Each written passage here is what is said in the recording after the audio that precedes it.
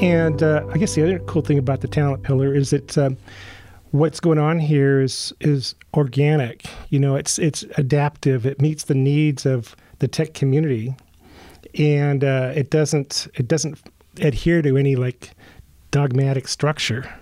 It just sort of evolves as the needs evolve.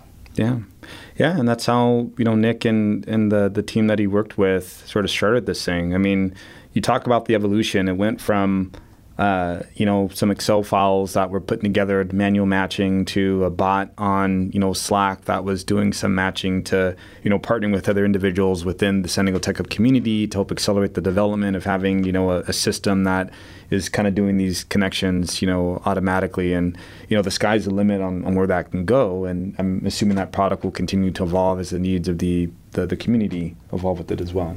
And it speaks to the beauty of the cross-functional team, because we have Kristen, who's a leader in the recruitment space. We have Yashar, who's a leader in the product space.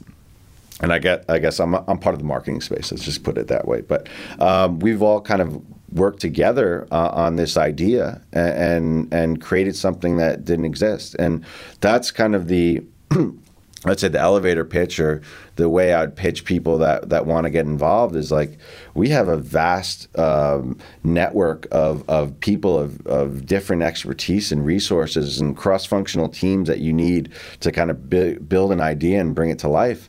And I think that's one of the most interesting things that we offer, is that ability to partner with other really smart people to do something that didn't exist before. Mm-hmm.